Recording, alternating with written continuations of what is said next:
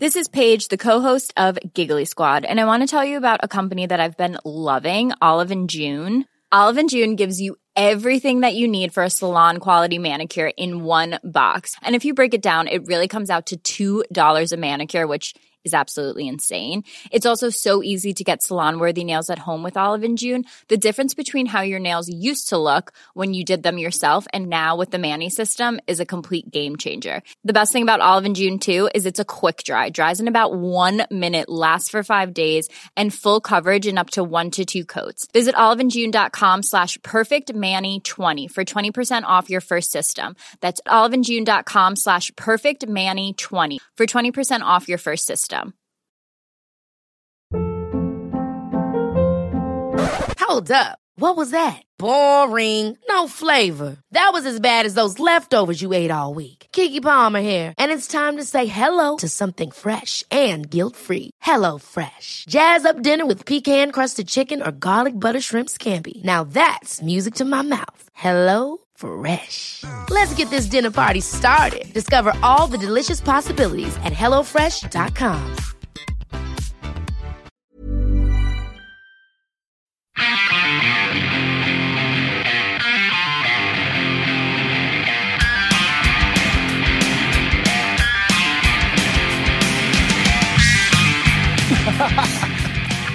I think it's cool how people think on a podcast that we're hearing the theme music.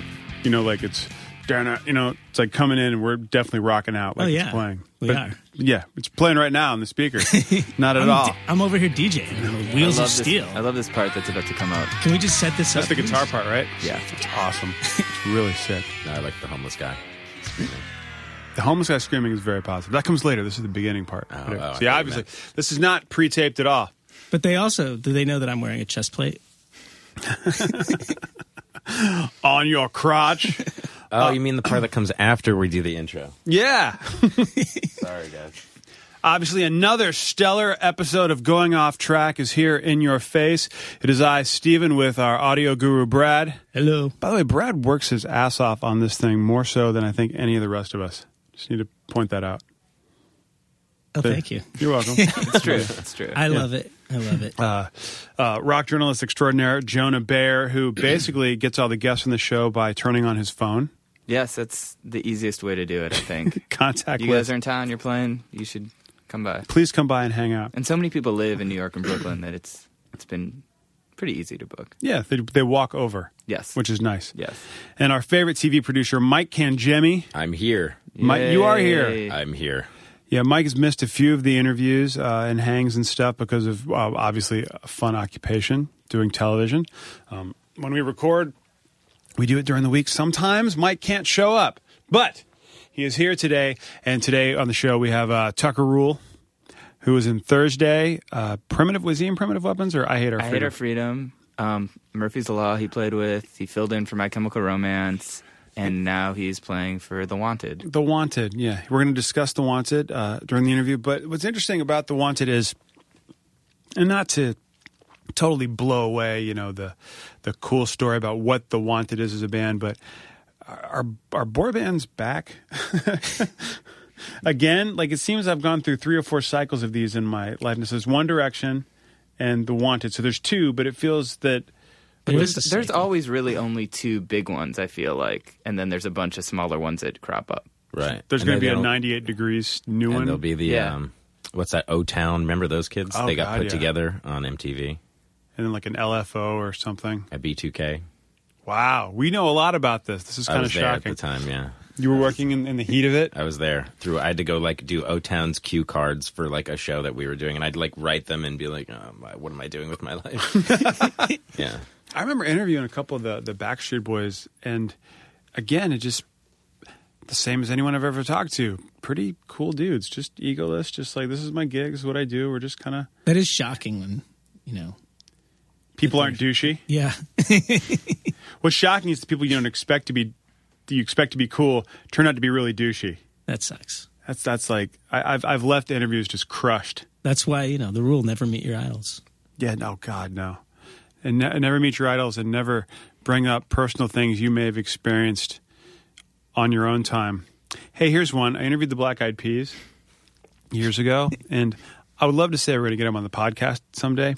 Not sure if that will ever happen, but it'd be nice. And Will.i.am's like ex-fiance I used to work with at this middle school.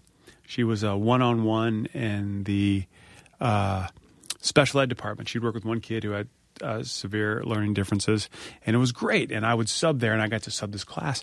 So Black Eyed Peas come on, and doing your little riffs in between commercial breaks, just kind of talking, keeping the guest engaged. And I was like, "Hey, man, I used to work with Gina."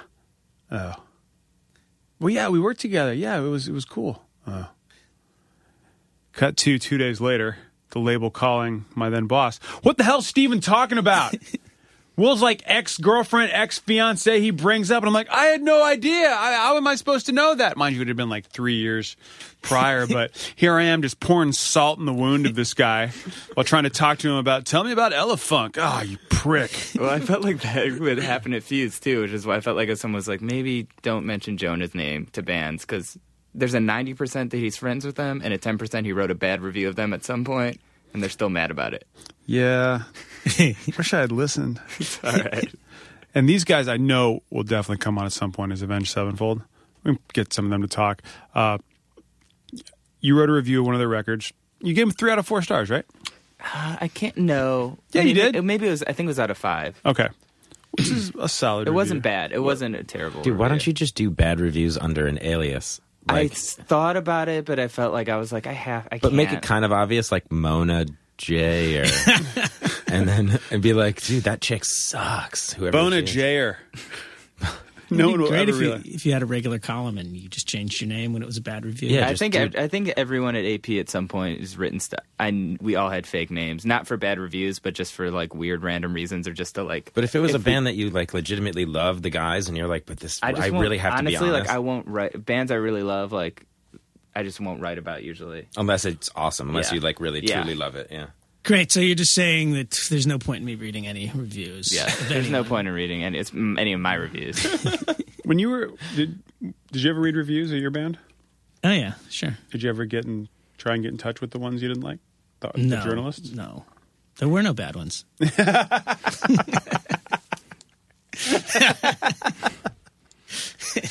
can hear the Goops music at the beginning and ending of this podcast. And only there. There was this trashed magazine. I don't know if in the city a while ago it was like going around. Somebody had told me about, and they were like, "Dude, get him one of your band CDs," because we had never even been reviewed, like the Clam stuff. And they actually saw one of our gigs, because I guess one guy that was booking us gigs ended up sending somebody from their magazine, and they said, "We don't find you interesting enough even to review." They're like, "Yeah, you guys are wacky and cool." Yeah, and I was like, "Wow." Wow, really? You're not even worth. Like, we're not, but dude, it was like one show and it was like terrible. It was awful, but I was like, wow, you guys are dicks. This is not even a magazine anyone's heard of. Like, I just want to hear what somebody had to say. We've been reviewed by other places way nicer and better, and like, I was in a band in college, and we were being interviewed by some zine, and this kid doing the interview said, "Well, tell me about your influences," and I went, "Definitely Meatloaf." And then the rest of the band got so pissed. The kid was like, "Really, Meatloaf?" I'm like, "No, just shut up, shut up." I was like, "You taking this shit seriously? This kid's Xeroxing this at Kinko's and passing it out before the show." And by the way, Meatloaf is awesome.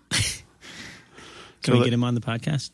Meatloaf, yeah. All right. Okay, Dude. True story about Meatloaf. 10 years ago, I was working at VH1, and VH1 would have this gig called the Fairway to Heaven, and it was a golf tournament that they would get rock stars and actors to come and work on. So the year I did it, it was like Meatloaf, Sebastian Bach, Vince Neil, Judd Nelson, Kyle MacLachlan, who I really wanted to say, "Hey man, can you hold up this golf club and scream, 'Long live the fighters'?"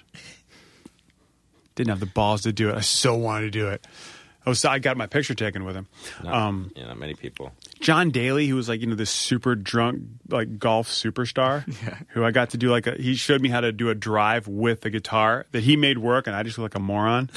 Dweezil Zappa was there while he was dating Lisa Loeb, which is kind of interesting.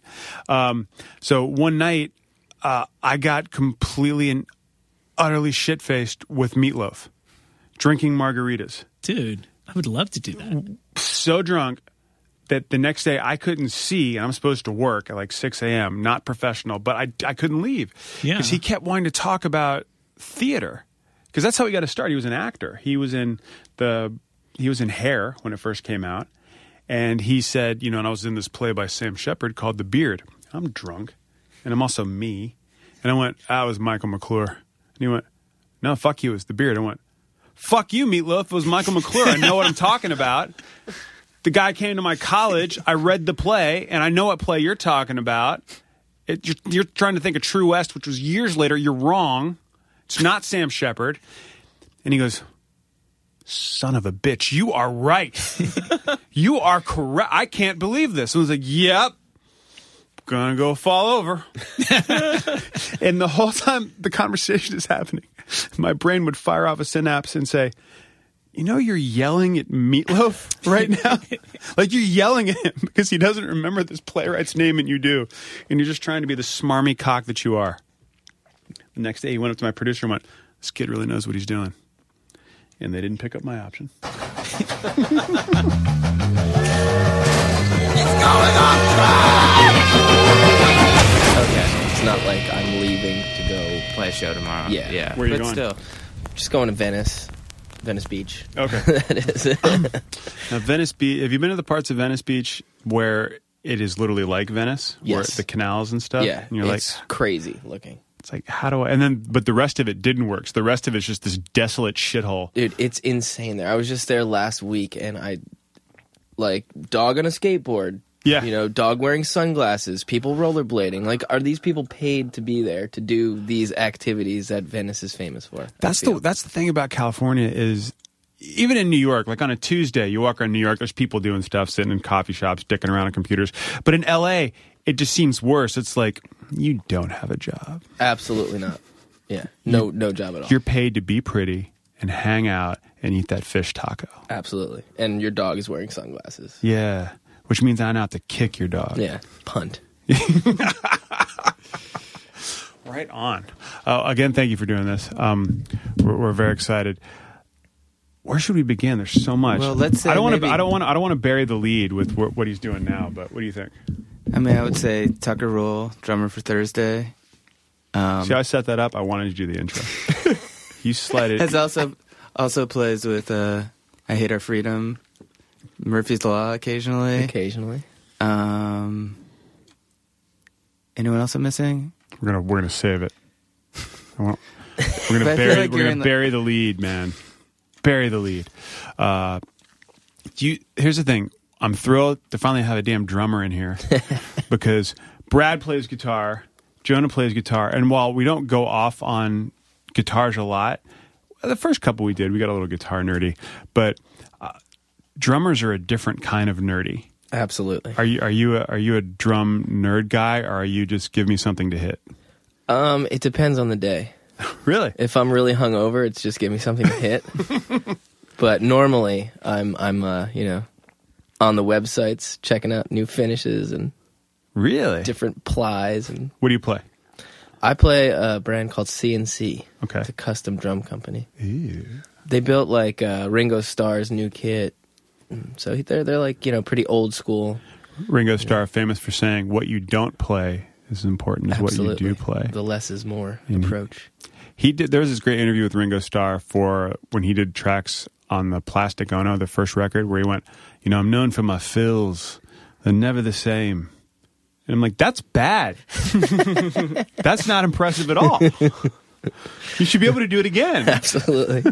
Recreate the magic, Do it again. It's like, never the same. What's so funny is I've known Tucker for 10 years, and I feel like I've always taught gear with everyone else in your band except you. For some reason, I feel like just because I don't really know anything about drums, but I'm always like, that's a sick drum beat. I like when you hit the snare or whatever.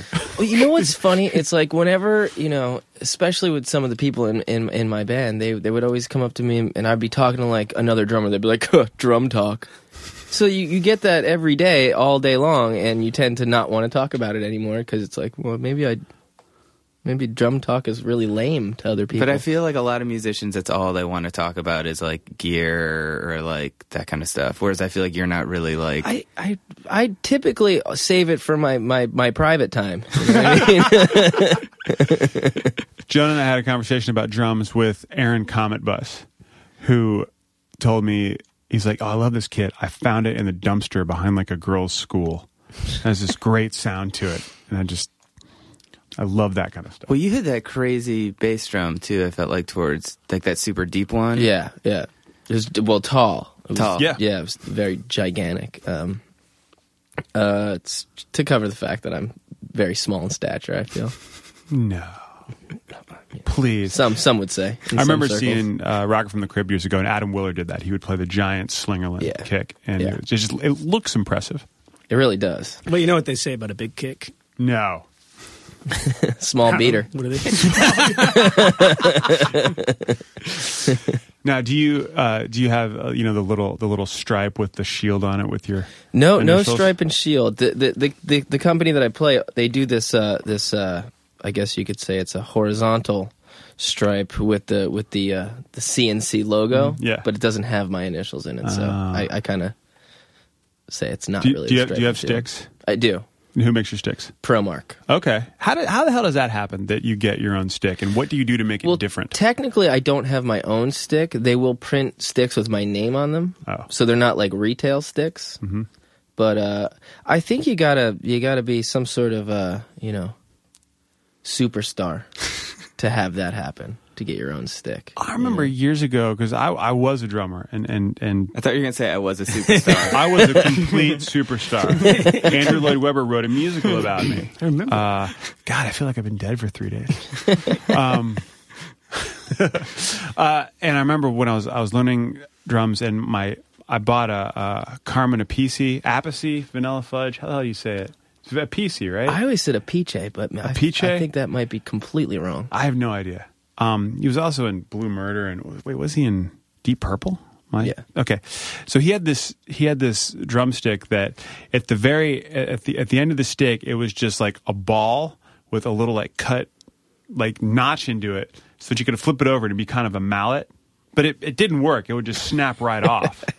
And then it was a nylon tip, but it was so thin at the neck that would just snap. And I remember buying it going, I feel completely ripped off. Like, why did I get this stick? Then I find out later it's because he liked to twirl. So it was more of a balanced stick. So that was the whole purpose of the damn stick, was twirling the stupid So he thing. could just like have it and never lose it. And he apparently played with having the stick in between his middle finger and his ring finger. I've seen people do that. I've tried to do it. It's so painful. Yeah. That skin is not meant for a callus. No. I think I know why the guys in your band make fun of drum talk now. Yeah. Shut I'm up, starting to learn. Catching on quick, huh? Yes. So did you use 2 floor toms or one? I used to. All right. When I found out you were coming to the show, all I could think about was, and we can edit anything out if you don't want to talk about it, but that time that you got naked in that Mexican restaurant in Cleveland. Oh, absolutely. Yeah. Well, You never know what happens when the lights go out. This involves a lot of unpacking. True. We were in Cleveland for Jeff's birthday. Jeff's birthday, and at Jonah's, as per Jonah's suggestion, to go to this, and you were in town too. I was touring with you guys. Yeah. I came to a bunch of the shows and rode in the bus. And we were. That's touring. You just hung out. I That's just touring with you. literally didn't do anything. Like Jim was there and he was like helping move gear and stuff. I was like, I'm just gonna drink and hang out. Yeah, that's all. Not That's lift really shit. all you did. Yeah, I was freeloading basically. He would help me get beers on the day off. Remember, we carried the beers from one disgusting wherever that beer place was back to the bus. Yeah, I forgot about that. Well, I take it back. That's kind of an important job, is to have someone carry beer on tour. Yeah, I'm super helpful with carrying stuff. Yeah, I fun- can carry like a 6-pack. Yeah, and then he has to switch arms halfway through the walk. If you look on our website, Jonah is skinny as hell. But he has a great fun tech. True. $50 a week. Yes. So we go to this restaurant and the power went out like halfway through our meal or something. Yes, That's when I would get naked. And it was Jeff's 30th birthday. yes. We were drinking margaritas. The lights go out. Everyone's like, "Oh my god!" What And the hell's a megarita? like just a giant margarita. Like fight Godzilla? Oh, yeah. Okay. Fair enough. And the lights go out, and I'm thinking I'm wasted. What can I do right now, just for like birthday fun? It's like something's got to give right now. So I'm like, fuck it, I'm gonna take my clothes off. So literally the lights go back on. I don't know. I mean, can you explain it? You were there. I was in the moment. You saw it's the a moment. little I mean, I remember just looking over, and I think everyone had a lot of drinks, but I remember I was like, oh, Tucker's naked. But it was like everything else was normal, and he was just like giggling, and like the waiter like came over. The lights went on, and I was just naked. Yeah. And like we were kind of the only people, and we were like a big party, and I felt like no one cared. But I was like, is this like sanitary? Like, can this restaurant get shut down for this? Like, Hunter's bare ass is on this seat. I showered. But yeah, that was pretty incredible. And And then that's the first place for you to go is you're looking at the livelihood of the establishment. Dude, it's like there's like 2 cheeks away from his butthole. But also, they like offered us all this stuff for Jeff's birthday, like, oh, dessert, all this stuff, and then they charged us for everything. Oh, yeah. Like Yeah. it was like $1,200. They made it sound like it was on the house. Yeah. But it really was And not. seeing that guy's knob. Yeah. So we're at it. And the worst was I was sitting next to our merch girl, Nelty, too. So I was the lights went on. I was like, oh, shit. when they Sorry, gave, Nelty. when they gave you the check, did you say, here's the tip? Yeah, I just... No, we couldn't. That was the whole thing. We couldn't pay because the power was out. So they had to like bring the bill like to the venue the next day. I don't remember any of that. I remember like all the logistics of this for some reason. I was getting dressed. How long were you in Thursday? Oh, shit. Whole time? Yeah, since day one. God, I want to say 13 years. Zowie. Yeah. And was that how did that band form? Well, Tom and I, the guitar player, went to high school together, and we both didn't know how to play instruments at all. I started playing drums when I was 18. He started playing guitar when he was like 16 or 17, but like Nirvana, Come As You Are was the only thing he could play. And we just we loved hardcore music, and we would go to these shows, and we were always the outsiders at the shows because there were never any shows in our hometown. So we'd always have to go like 30 miles to like Morristown or something like that, or wherever it was at the time, and everyone would be friends, and then just us scrawny little douchebags. What town were you coming from? Just White House Station or Flemington, Central Jersey, and we're like, shit, this sucks. Like, no one will accept us because everyone's already friends. We should just start a band and like start playing so we can like play shows and make friends and hang out and not feel like outsiders. And then we met Jeff, and Jeff just wanted to start a band to play in his basement because he had all these great bands come through town, like Hot Water Music and At the Drive and all that stuff. So we're like, all right, let's make this band. And they would play his basement? Yeah, they would play his basement at Rutgers on Somerset Street. Oh, okay. Did you go to a lot of shows there? I went to a few, yeah. Yeah. Yeah, it's $4 and a can of soup. Pretty sick. So it kind of just worked out, and we did our first show. I remember New Year's. I forget what year it was.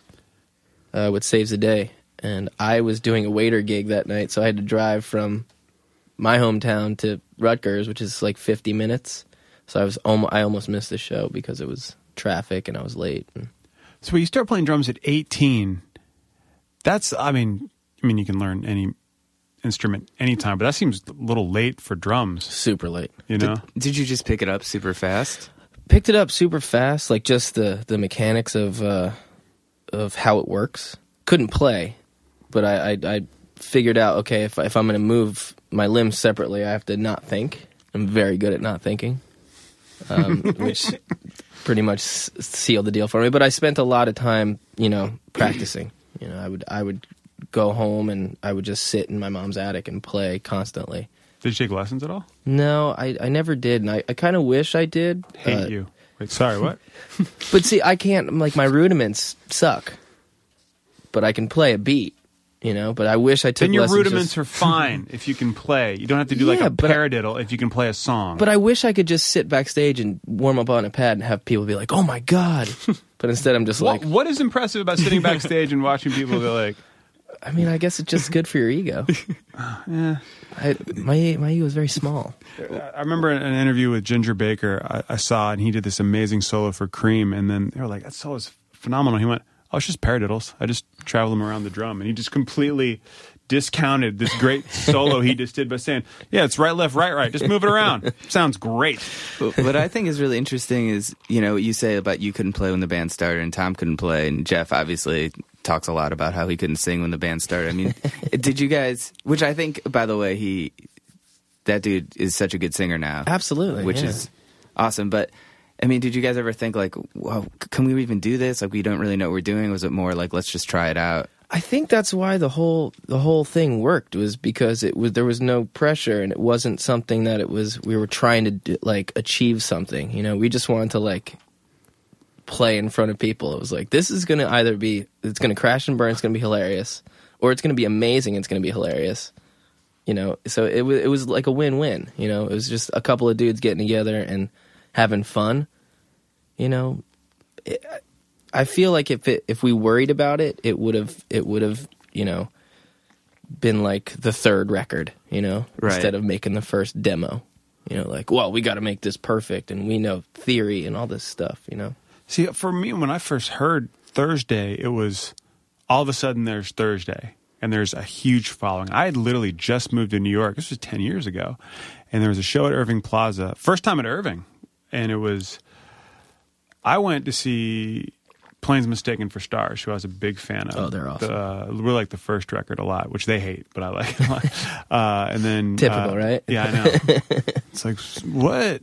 Play those songs. No way, man. No, that was years ago. It was 2 years ago. What the hell?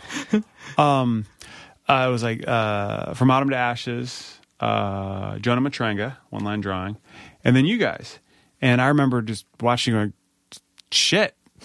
Like, wow, okay.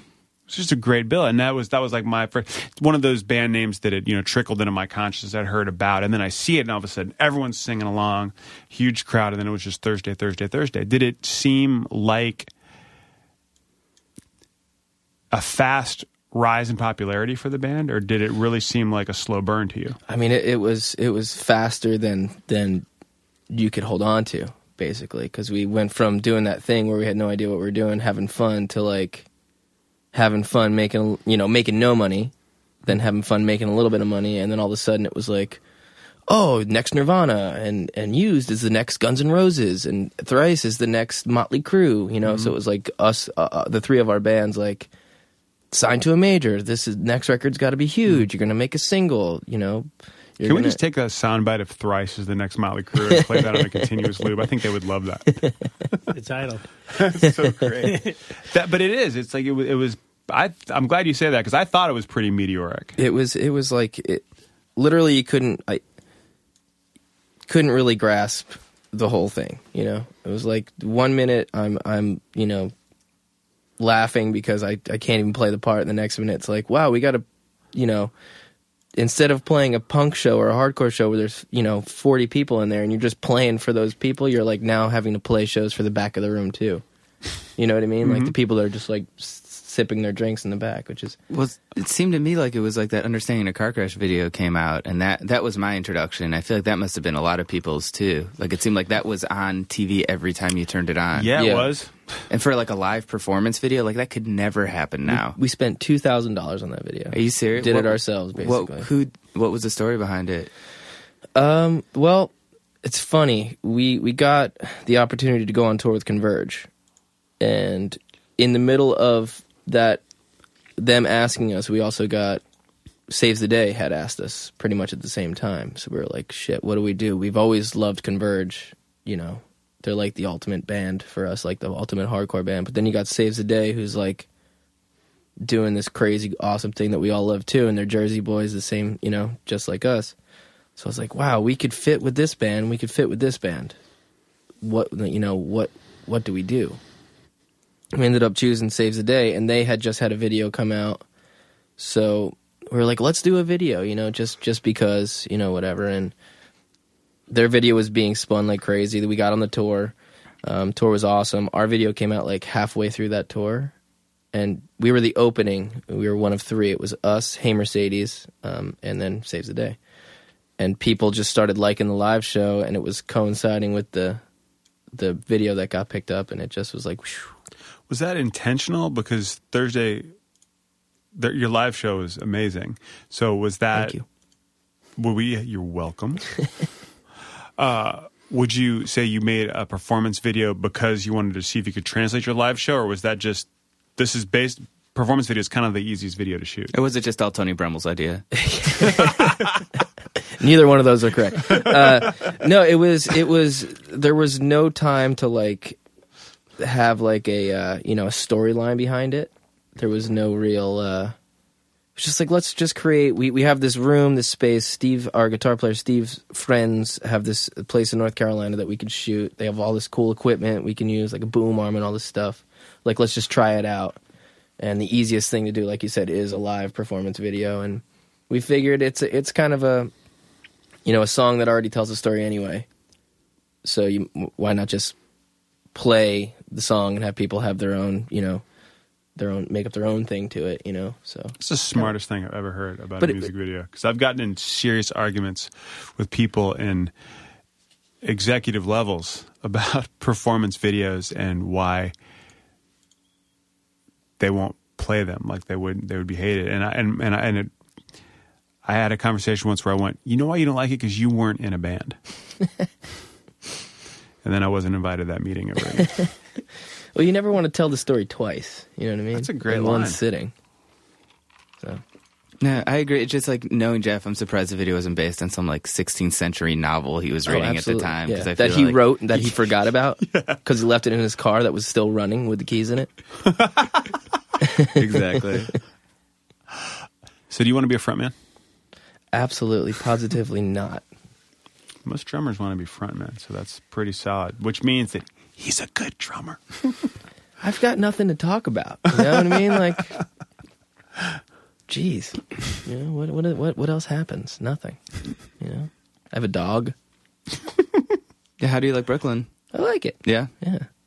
The good thing is I see everybody I know every day. The bad thing is I see everybody I know every day. Yeah.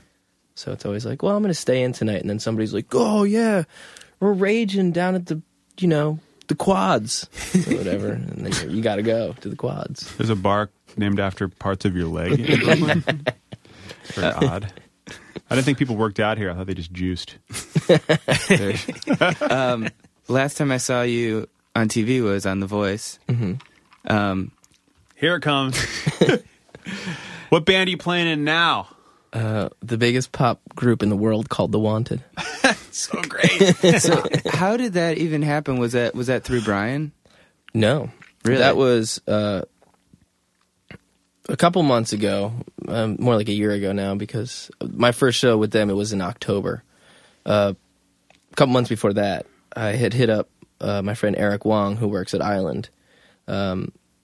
I used to work with him when my band was on Island, and I was like, hey, dude, my band's slowing down right now. We're going to be doing our last shows. I don't have time to get a job right now. Do you have any, like, studio gigs or any artists that you're working with trying to bring up, or anything that needs a drummer just for a showcase or whatever the case may be? Like, I'll sit in, I'll do anything as long as I don't have to, like, get a job right now, because I have zero time to tell my boss, like, oh, yeah, I can work for 2 weeks, and then I got to leave. So he called me back a couple weeks later. He's like, hey, I got this gig. Can you do a showcase for Island with this British band? I was like, yeah, sure. What are they called? He's like, they're called The Wanted. And I'm like, oh, another fucking punk band. Great, love Murphy's Law, but I guess somebody heard that I played in Murphy's Law, so now they think I'm a punk drummer, so here comes the punk, the punk thing. So I'm like, all right. He's like, I need you to put a band together. I'm like, really? He's like, yeah, I need you to put together, a bass player and a guitar player that live in New York. I was like, all right, I got 2 dudes that I know will be interested in it. And I was like, but wait, is this a punk band? He's like, no, it's a boy band. And I was like, the phone went silent for a second. I was like, a boy band? And he's like, yeah, like a boy band, like 5 pretty British dudes. And they have a keyboard player that's already their musical director, but we want to make it rocky over here in the States, because we're trying to introduce them into the States. So I was like, okay, well, shit. Never thought that would happen, or never been approached by that. How much time do we have? And he's like, 4 days. So I had to, I called my friend Brian, who you said from Autumn to Ashes before. We had always talked about doing some writing together. making a pop band or finding a singer and developing he or she. He's a great dude. He's a great dude. I haven't talked to him in a long time. Yeah, he's a fantastic little When character. I saw The Wanted perform on the Today Show, and I keep looking for you, and you forget that if it's not a band, they don't give shots of the musician. So I'm like, I think, yeah, there he is. But I'm staring at Brian going, his hair is way different. Like, I know him. Who the hell is this dude? So you got him, and then who's playing bass? Our friend Eric Oddness, who he plays in this band called Primitive Weapons. Oh yeah, with Justin Skirty. With Skirty. He used to be in a band called Foreign Islands. Just a rad dude. And maybe we met him because Primitive Weapons was here recording. Yeah. Yeah, you definitely met him. He's tall, looks dead because he's almost blue in hue because he's so pale. Yeah, but he bartends at Matchless as well. So that's how I met him at Matchless, met him through Skirty, and Yep. I'll have to get Justin in here at some point. They actually asked me for good-looking dudes, so I had to pick those two. Because Brian kind of looks like me, so I fancy myself sometimes. Yeah, man. And Eric looks like the guy from True Blood. So. I mean, you have to ask, are these the type of guys who would get naked during a blackout? I think that's key. I don't think Brian would ever take his clothes off. I don't even think he bears all in the shower. Wow. But That's very ironic. do tell. That's all I'll say. We'll get him in and we'll reveal this. No one can steal my thunder, Jonah. I'm sorry. I'm sorry. So you saw them on The Voice? Yeah, I saw The Voice. I was with Kristen, and we were watching it. And, yeah, you could totally see it. But it's so crazy. Because you guys, I know the first thing was Ellen. And then you did, Leno and, Idol. Mm-hmm. And then The View. And then The View. Today's Show.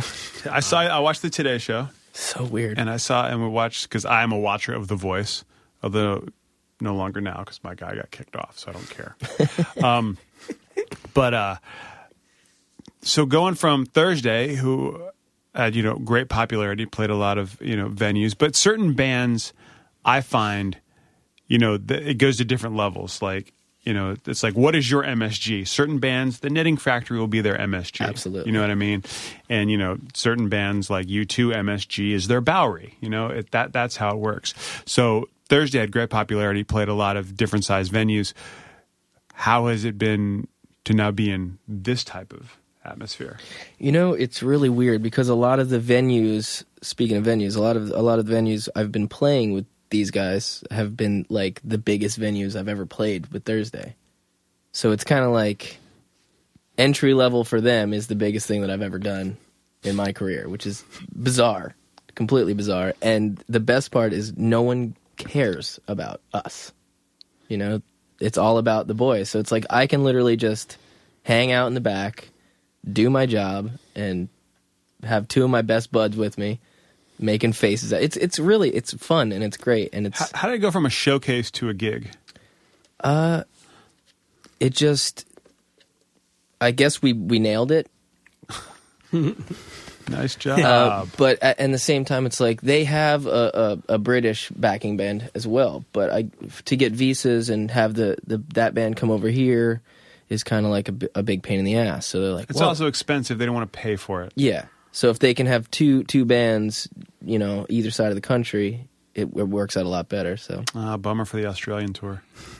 Well, I think we might have the Australian. Really? Yeah. Oh shit, that'd be great. So is One Direction sort of like your Thrice, the band that was kind of coming up at the same time as Thursday, and everyone was kind of Dude, they are so gigantic.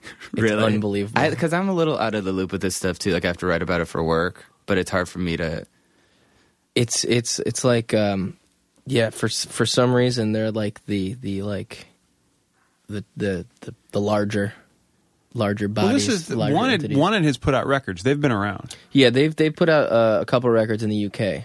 Right, and so One Direction was a put together band by Simon Cowell, so they already had that cachet put together from from UK X Factor. But you're right. The Wanted, it does without context, it sounds like they should tour with Pistol Grip or something. Right, it totally sounds like some Nitro Records. Absolutely, yeah.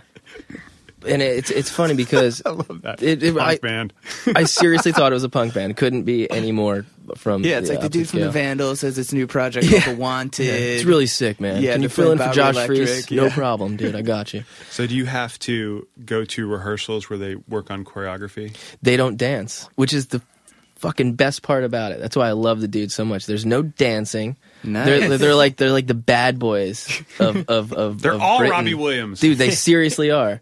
And like One Direction's like the nice, kind of like whatever Virgins. And they have like this weird beef with each other that is no one really knows why. Like we were in LA doing rehearsals, and one of my dudes ran into one of their dudes, and he was like, "Hey, what's up, mate?" And the kid was like, and walked away. And my dude is so much tougher. I was gonna say, your guys seem like they'd be like, "We'll pound you." Yeah, dude. like the one. It seemed like they go watch their favorite football team and get a little more into it. Oh yeah, definitely. What's the relationship like with the band? Was it hard to start out to be like, "Hey, we're your band. What's up?"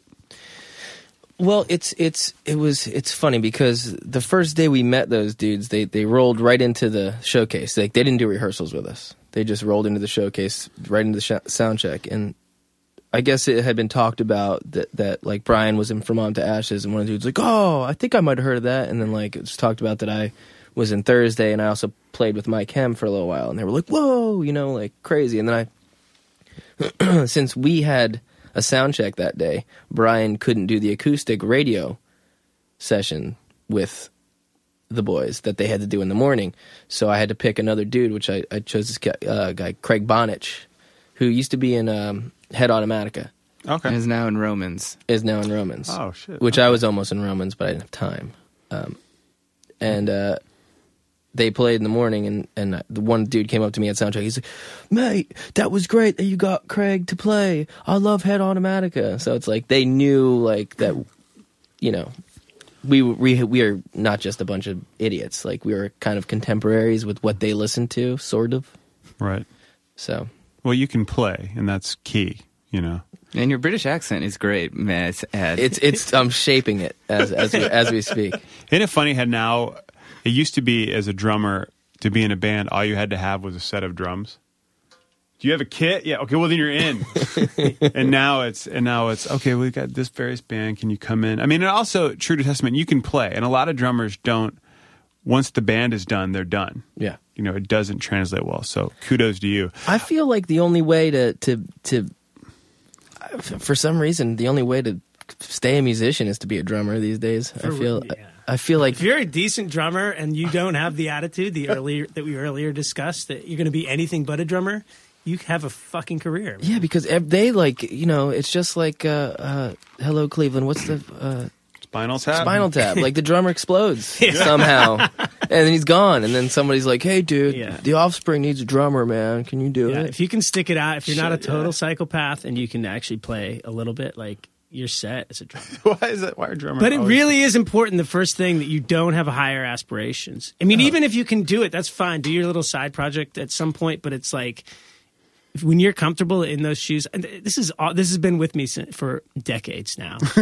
Because I had a band, and I swear we had one of the best drummers and best bass players in New York at the time, and together they were phenomenal. And like, they just neither one of them was happy with their position, and it eventually led to the end of the band. But it was like, I just was like, don't you? And I would talk to these guys. I'm like, don't you realize that if we make it, like if we get big, like you're going to be the guy who's in like guitar player mat. I'm not. I play a fucking guitar with open chords and I use a capo. Like I'm faking it. Like you're going to be in Guitar Player magazine and you're going to be in Drummer magazine. Like you guys should just be stoked. And they just could never deal. And it's like, I just thought like if either one of you could just come to terms with what you're actually best at, you'll be so successful. Absolutely. Like I played when Thursday was kind of coming to an end, I played in pretty much every single band I could possibly play in. Like I had how many bands did I have? Dude, so many.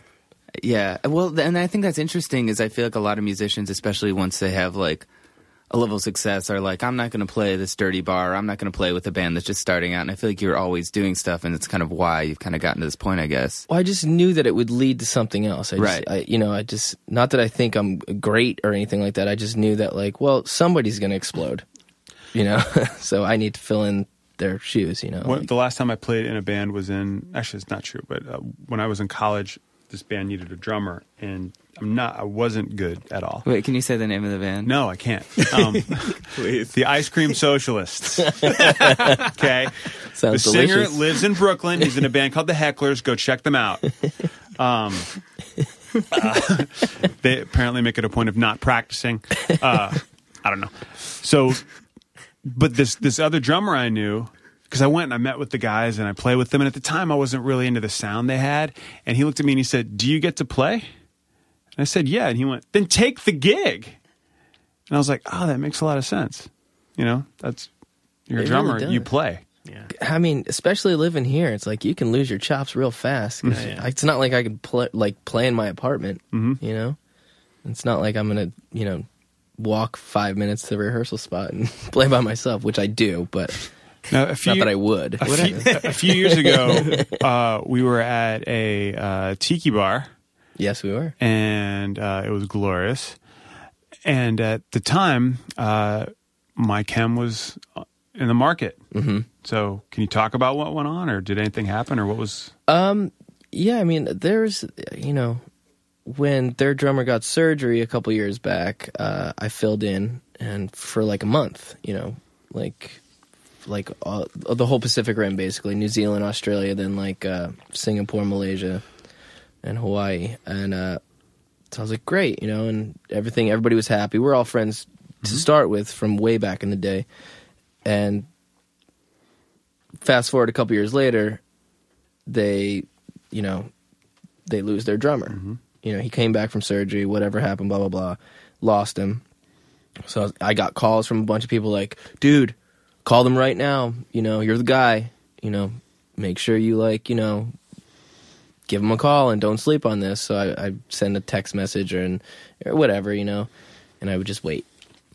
Just wait and wait and wait. And I knew that they had pressure of, people probably calling them just like me, and like them dealing with loss of, somebody that they probably cared about, and all that stuff. So I didn't want to be annoying, but yet I didn't want to sleep on it. But that position got filled by a really great dude who's a good friend of mine named Mike Petticone. And so I was happy, I still had Thursday. It was going to come down to if they wanted me to play with them, I was going to have to leave Thursday anyway. And I don't know if I was absolutely prepared for that. Monetarily, I was prepared for that. Yeah. But, in my hardcore integrity, I don't think I would have said it yes that quickly, So I missed that opportunity. Last year, they lost Petticone, and it was like in the middle of that Blink tour. Mm-hmm. So again, their people are calling me, like people that work with them and stuff like that. Like, hey, just so you know, shit went down. Do you want it? You want to do it? Give them a call. Same thing. And they were like, they needed a guy for that tour, and I was like, well, great. I already know the songs. I know most of them. Mm-hmm. I've played most of them. So I'm waiting by the phone. Should I pack my suitcase? I'll just put a few clothes in there, just in case. I can't imagine you packing that much clothes, anyways. Oh, not at all. I've been wearing this for like a week. And they didn't hear from anybody. Mm-hmm. They played a couple shows, and for some reason, I was still waiting. Like, I know they played a couple shows, but maybe, I don't know. Maybe they used. Maybe they had a machine. It was on track. What were those? Because the last time I saw Thursday was one of the last shows was, I guess, the Starland show, where I didn't get to stage dive this year, which was probably for the best. We're all getting older. I know. You probably would have gotten hurt. I definitely would have gotten hurt. You should be ecstatic. Well, you stage diving is easy because you're like a feather. Well, also that David Summers, he took all those photos, so I have like a print of it now. Like, I don't need to do it again, really. You did it. It's your Twitter picture. My Twitter page. My picture for everything. You stage diving. But what were those shows like for you? Because I remember, like, there was the Irving show. Like, was it emotional kind of for it to come to kind of an end? Because I felt like it just seemed, you guys seemed like such a constant in my life. I can't imagine what it was like for you to have that kind of stage end, I guess. It was totally one of those things that it's sad when you decide it, but then when you decide it and there's still more to it. Right. it's like that weird, like you're living in the middle of it, so you're not really dealing with the situation because you're like, well, I got to play this show tonight, and then I got to play this show. It wasn't until like the last show in Philly, which was the last U.S. show, that like I remember like before, like seconds before we went on, I'm like crying. I'm like, what the fuck is wrong? I'm a grown ass man, you know, like what's going on here? And it wasn't so much like. It's hard to explain. It was more like I've always been Tucker from Thursday. It was like that was part of my identity. Like just the biggest part of my life was this whole thing with my idiotic friends, you know, and all our neuroses and all the things that we've overcome through the years. And it was like, it was that stuff. And it was also thinking like, wow, I'm never going to play that stupid friggin' song again, you know, until we do some sort of reunion that may or may not ever happen. You know, it was like that all that stuff hitting you all at one time right before you're going on and do the last thing was, yeah, that was emotional. And strangely enough, we did an Australian tour after that as our last set of shows, and everyone's like, oh man, that must have been really heavy and crazy, those last Australia shows. And we were all like, no man, it was like, we were already done in the States. This was just like kind of, we already said yes to doing this. We have to do it. Right. This is the aftershock. Yeah, it was kind of like, you know, it's sad, and like all the bands came up on the last day. You know, like a bunch of the bands from the tour came up and were on stage. That was pretty cool, but it wasn't as emotional as, you know, killing it in the States. You know. Do you feel that with Thursday that it was something that you had been talking about for a while, ending the band, and you couldn't pull the trigger on it, or? I think it was yes and no. I feel like it was one of those things for the past couple of years that we put all of our time and effort into it, and it wasn't yielding. You know, I feel like we kept getting knocked down. For every time we stood up for ourselves, we got knocked down twice, and which is fine. We knew that it was going to be like that since we started. You know, your art is always against all odds, and but like our bass player just had his third kid, you know, and people are trying to like make lives. We're not getting any younger. It's like people want to get married and have kids and all this stuff, and it's hard to do that when you're putting all your time and effort in something that's not yielding results emotionally and monetarily. So it was kind of like we always wanted to be like, let's stop doing this for a little while and get jobs so we can like not worry about the band as a source of income anymore. We could have it just for fun like we intended. What were those moments specifically that you felt like you'd been knocked down twice? I mean, just... and there's the stuff, I mean, I'm thinking like there's the stuff that with Victory, then of course you go to a major label, what happens with the major label, things like that. Are these part of it? Oh, absolutely. The major label thing was the definite worst part of it. It's like when we were on Island, we had this great team and the record was doing well, and then right in the middle of it, the team completely left, and then a whole new team came in, like literally from the CEO down, and they just didn't know what to do with us. Like, had no idea. The record had just come out, you know, I think it was City by the Light Divided, and it did like a lot for us in the first couple weeks, and they were like, yeah, we're just gonna have to pull some of this money away from you guys because it's just not selling, you know. And we were like, this is great, we're doing awesome, but they were like, it's just not doing what we thought it would do, and we don't really know what to do with you guys. And that was kind of like, all right, there's the start of the you know, the plummet. I want to not hear that story. You know, like there's so many bands. That's the story, right? And right. It has nothing to do with anything you're doing. Absolutely, it's an executive changeover that happens in any job, in any situation. But someone else comes in and is like, I don't get it.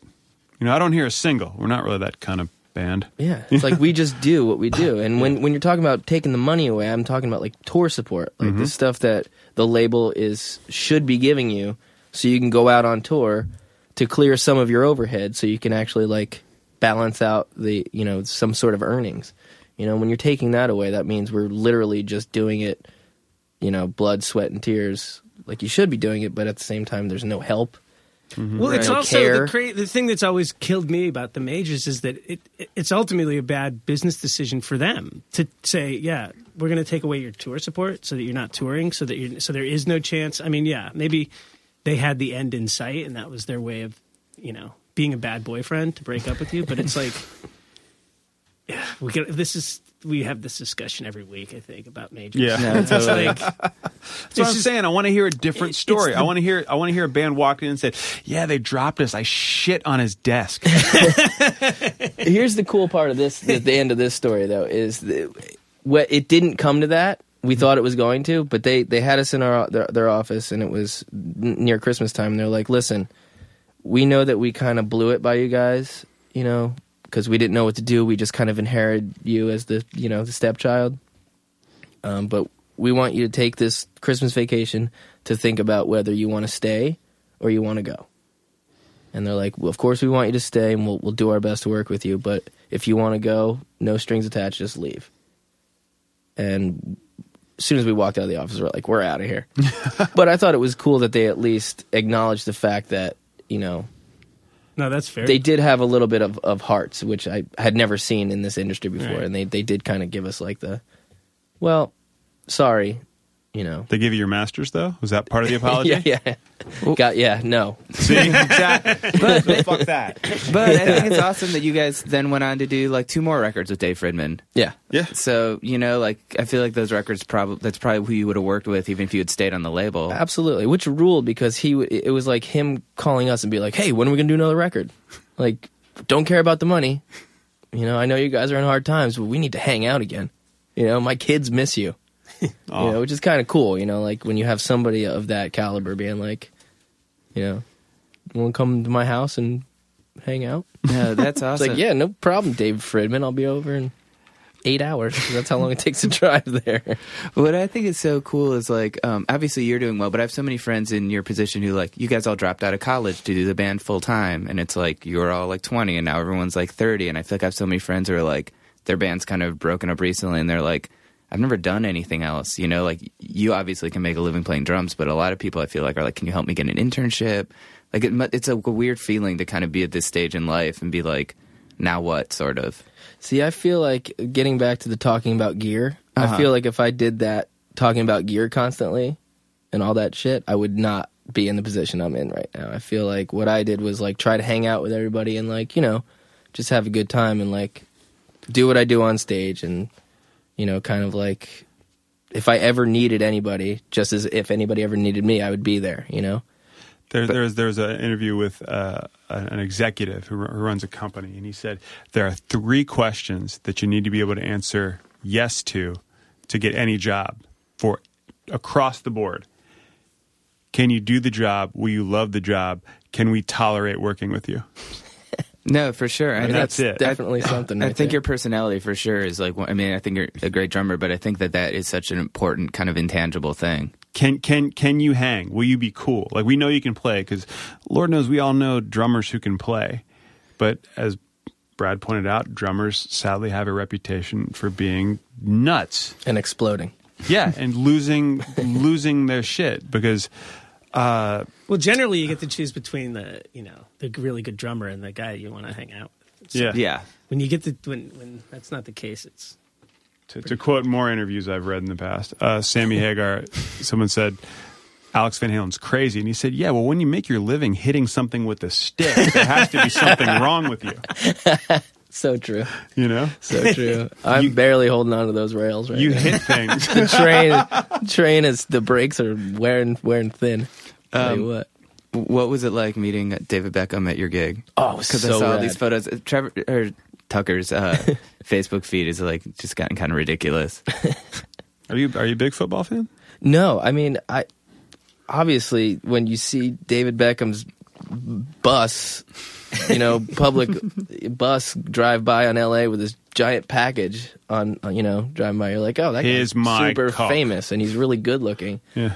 And then he brought his kids to sound check one day because they're huge fans of The Wanted. And like David Beckham's kids like tugging on my shirt, being like, "Show me your drums." I'm like, "Sure, little Beckham child, let's go do this." He's like wearing cooler clothes than me, like already is like living the part, but like so crazy and cute and little, and like. I blew it really bad because my girlfriend was there with me at the show, and I was like, hey, can you take a picture with me and David? And like, I got the boys together and we took a picture and like gave her the camera back and was like, okay, thanks. And like totally left her out of the picture. So that was my whole experience with David Beckham. I was so psyched to meet him, but I totally felt horrible. I think as a married man, I'd be in a lot of trouble for not doing that. It's like, you will take a picture of me with David Beckham. Yeah, and then because you he will- is the most beautiful man in the world. And you will piss off for an hour. That's really funny. Yeah. Speaking of beautiful people, how do I get into Team Handsome? Well, it's funny. I'm not really sure. Can you tell us about Team Handsome? Because we know Team Handsome we know a few people in it. is a group of probably I would say it's about 8 or 10 people now. Oh yeah, Anthony came on Green. and he talked about it. Anthony He was Green, thrilled. He's the recent inductee. Yeah. Jeff Pereira, you guys know Jeff P. Yes. Great dude. When I was when Thursday did one of the earlier tours with My Chemical Romance, their production or stage manager, this guy named Socks, who they call the Oracle, was like, Because socks wasn't cool enough. like I guess so, yeah, right. So he was like, "Oh, look at these guys, Jeff. Friggin' look just like you. Same tight pants. What are you guys? What are they? More guys from Team Handsome?" And that was I was inducted right then and there because the Oracle had said that. So that's how I got in. But yeah, Anthony Green, Lucas, and I just from hanging out with Anthony, he's just like the best little cutest dude in the world. We're like, you're in. You're in. So tell us about the crest of Team Handsome and what's on it. It's like you said, it's a crest. It says Team Handsome and a banner below it, and then I feel like there's there's 4 squares in the crest, and one of them is brass knuckles. The other one is a skull and crossbones. On the bottom there's a comb, and on the other bottom there's a mirror. You know, like a vanity mirror. Mm-hmm. That's Team. And it was designed by Gerard Way. Tucker also has a Starbucks tattoo. True story. That he's gotten free coffee with. True. Really? True. Yeah. I feel like I know way too much about you. You really do. You know a lot about me, which is scary. You know who made gazillions off of Starbucks because he bought stock of the ground floor? Wasn't it like Timberlake or something like that? Kenny G. Oh, it was Kenny G. Really? That's right. Kenny G's like, make fun of me all you want. I'm living on the fruit of Ethiopia. Could you imagine having that much Starbucks money? Literally. Yeah, I think we all can imagine They that. must clarinet so much profit at that company. Yeah. Wait a minute. Yeah, he declares his net profit every day. Terrible. Oh man. So what I'm saying is I want to be in Team Handsome, but I can't say I want to be in Team Handsome because then you can't be in it if you say that. I mean, you're in as far as I'm I'm just concerned. saying. You're in, but has to put you in. you have to get the tattoo. No, I'll do it. That's the only thing. I got a rocket from the crib tattoo because we interviewed John Reese, and there's no other reason to do that. Yes, and I saw you while you were getting that tattoo done. Yes, That was the first time you met my sister, I think. and I was slathered in lidocaine because I am a wuss. You know what? It never feels good. No matter how many you get, you're never prepared for the next one. Well, what I like about your tattoos, too, is I feel like some people either have, like, goofy joke tour tattoos or, like, serious nice ink, and I feel like you have both. Yeah. Yeah, I'm staring at the words "Nodoy" on your arm right now. Yeah. Trying to trend that topic on Twitter. Because first I was thinking, oh, that sucks. I can't spell nobody. I know, he did it a little too close together. I feel bad. There's supposed to be more space there. Whatever. No doy. People figure it out. So have you guys... I mean, I know you guys obviously just stopped playing. I mean, do you think you guys would play again? Is Thursday down the road, or is it something that's not even kind of on the table now? Or It's not really on the table, but I think it's an unspoken, definitely. I think the reason why we stopped doing it now is because we still enjoyed doing it. Right. Rather than, like, beat the shit out of the already dead horse, you know, might as well, like, save the carcass and wear it as a sheath sometime down the road. Because I feel like Jeff's other band is really going to take off. Oh, United Nations. Yeah. They are amazing. They really are. Hear that 10-minute sax solo? Who does that? That's some avant-garde shit, Right? It really is. And that, and you know, but what's interesting about that band is I don't think they make any money. It's unfortunate. It is very unfortunate. Since that band courts copyright controversy at any given moment. The cease and desist letter. Cease and desist, although it seems like nothing else happened with that. So I think we're I think we're good. I think you're in the clear. I think we're in the I'm clear. surprised you're in the clear by parodying an Abbey Road and putting that on the first EP. I don't see how you got away with that. I love it. I love Jeff's like alter ego too when he's in the United Nations because we did Grows Rock together. Right. Remember? Yes. And Jeff played the earlier set as some weirdo. And in Tom United played guitar Nations, with and us. Tom played guitar. Yeah. And then we played his Thursday later. But Jeff, in between songs, was just like, I don't remember if he didn't say a word or what his thing was, but he was like a total skinny, not so tough badass. Well, I think that like maybe with UN he can do this stuff that I feel like Thursday's not a serious thing, but it's like it's kind of a serious thing. Like I feel like there's serious topics and Always like too heavy. It's super heavy. Oh, so heavy. So I feel like this is his outlet for all like the goofy, dumb ideas where it's like this would look weird if it came from Thursday, maybe because people actually respect us. So going to I Hate Our Freedom. Are you used to playing drums in that? Yeah. Okay.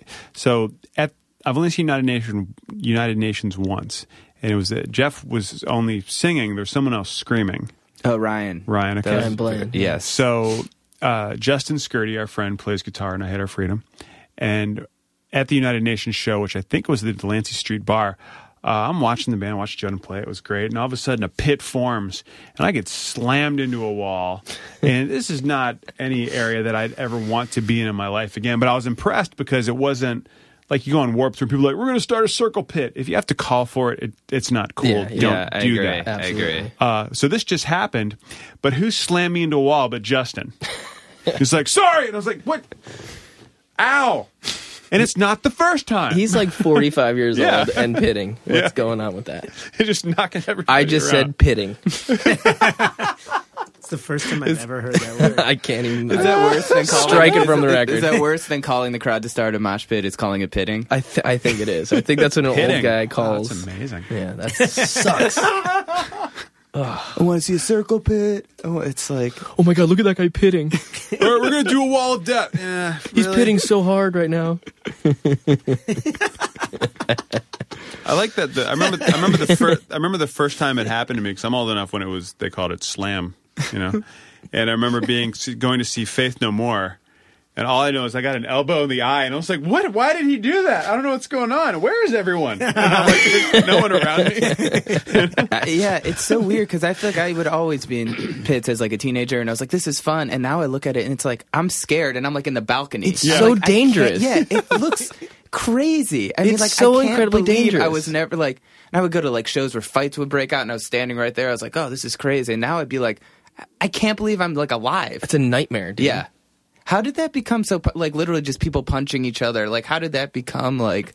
I mean, you can't blame it on the UFC. It's- No. You know what's funny is that it probably looked that way. It was that like that when we were all doing it, and then much like watching women's gymnastics. If you watch older Olympics, you're like, oh, they're doing cartwheels and flipping. If you watch them now, they're just, banging, their pelvises as hard as possible and flipping. And none of these girls can walk by 18. No. So that's the evolution. So if you look at, I remember seeing, it might have been that show that I first saw Thursday at.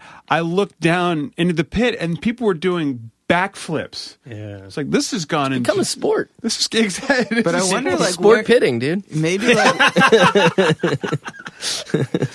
like, where can it go from here? I mean, like, maybe people will To the start bringing Olympics. weapons He's- in or he's got something it. and just really fighting each other. X Games, dude. I'm telling you. God, Sport can pitting at the you X survive Games. the pit?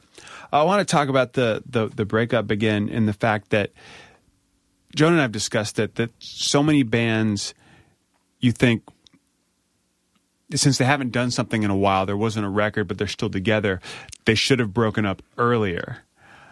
But then there's the reason they should have broken up earlier, because then when they come back, when they reunite, it seems like a lot of bands are reuniting. Yeah. And it seems that I want to think that a lot of bands are doing it for the money. I think certain bands break up because it's time. But every band that does reunite, it just seems that everyone gloms on Absolutely. as they want to do that. Do you feel that there's pressure? Do you feel that you think that people might say, almost accuse Thursday of like, well, okay, we're just going to wait. People know they're still popular. They're just going to wait and do that again eventually. I don't know, and I don't think that I really actually care too much, because it's such like for me, it's done. You know, it's I'm moving on, for better or for worse. You know, I can't even begin to think about doing a reunion because it's so like fresh to me right now. Mm-hmm. And I like that I mean, I typically think that Thursday should have broken up a while ago as well and saved the latest record that we wrote for like down the road, because I feel like with every record that you do as a band, someone always clings to the record before it, and it just happens in steps. Like, they didn't like this record, but as soon as you put out this record, they're back to liking that record.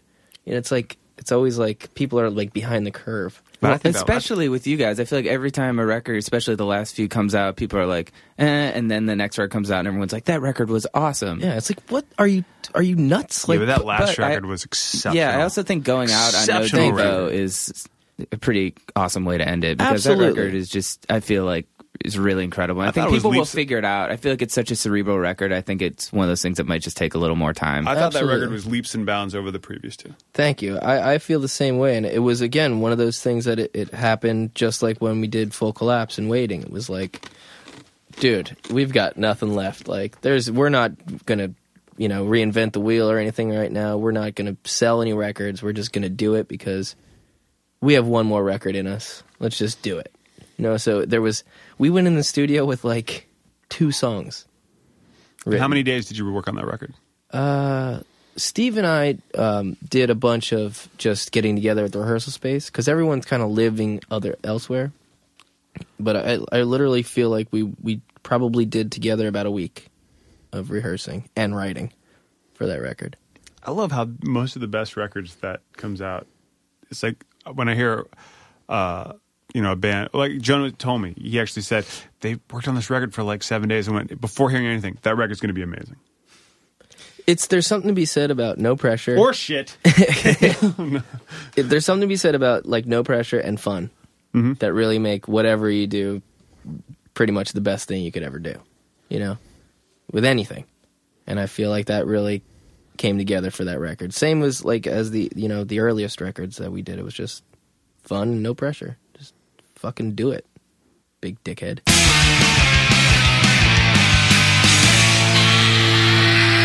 Tucker rule. What do we learn about Tucker? One, that if you're the band for a boy band, it's the greatest job ever. Yeah, dream gig. Life of a rock star. None of the crap. What crap is there, really, if you're a rock star musician? And also, just to throw it back, if ever the lights go out in a Mexican restaurant, you have but one option. Get naked. Get naked. I knew that. Yes. That was an interesting thing to witness. That I felt like I just have so many stories about that dude because... You've been around. Yeah. And he's not shy. And that's what makes him Tucker. I like how your story about you love Thursday, one of your favorite bands, and you get to guitar tech for them. And what's the most important thing about handing someone a guitar? It should always have a strap on it. Mm-hmm. But it was just confusing because it was like I had this sheet and it was like, all right, here's a set list, here's this guitar, and I thought he had like clip locks, so I felt like maybe he keeps that. It was totally my fault, and I remember being like, I will guitar tech for you guys, but they're playing with Hot Water Music, and I was like, I just have to be drunk by the time Hot Water Music goes on, and so like we drank a little during their set, and then afterwards it was like me and the Thursday guys went backstage and like drank like an entire bottle of Jameson in like 4 minutes. We're like, all right, we're ready, and then I recorded a song on my phone and I played it back the next day. I was like, I should put this on YouTube. I have the best angle. It's me singing into my phone so loud, and I was like, I should put this up because people will be like, I'll be like, Turnstile, Terminal 5. People will be so psyched and click on the link, and it's like amazing video, and it's just some annoying drunk guy like singing all the lyrics. That is perfect. We have to put that up. Yeah. Yes, I'll put it up. I'll find it. This will be on our website, goingofftrack.com, where you can listen to all our fun episodes. I want to thank our guest today, Tucker Rule. I want to thank Mike, Jonah, and Brad. Brad for making this all sound so pretty. Mike for appearing. I was in the bathroom. Did I miss anything? And we'll see you guys next week. It's, I don't know. Thanks, guys, for listening. We're really thrilled with the way this is turning out, and we want to thank all the fans we have. Hey, if you like it, go ahead and give us a review on iTunes. Check us out at Going Off Track on Twitter. Like us on Facebook, facebook.com/goingofftrack. And I think we're going to start on MySpace and Friendster account just for kicks. Sounds good to me.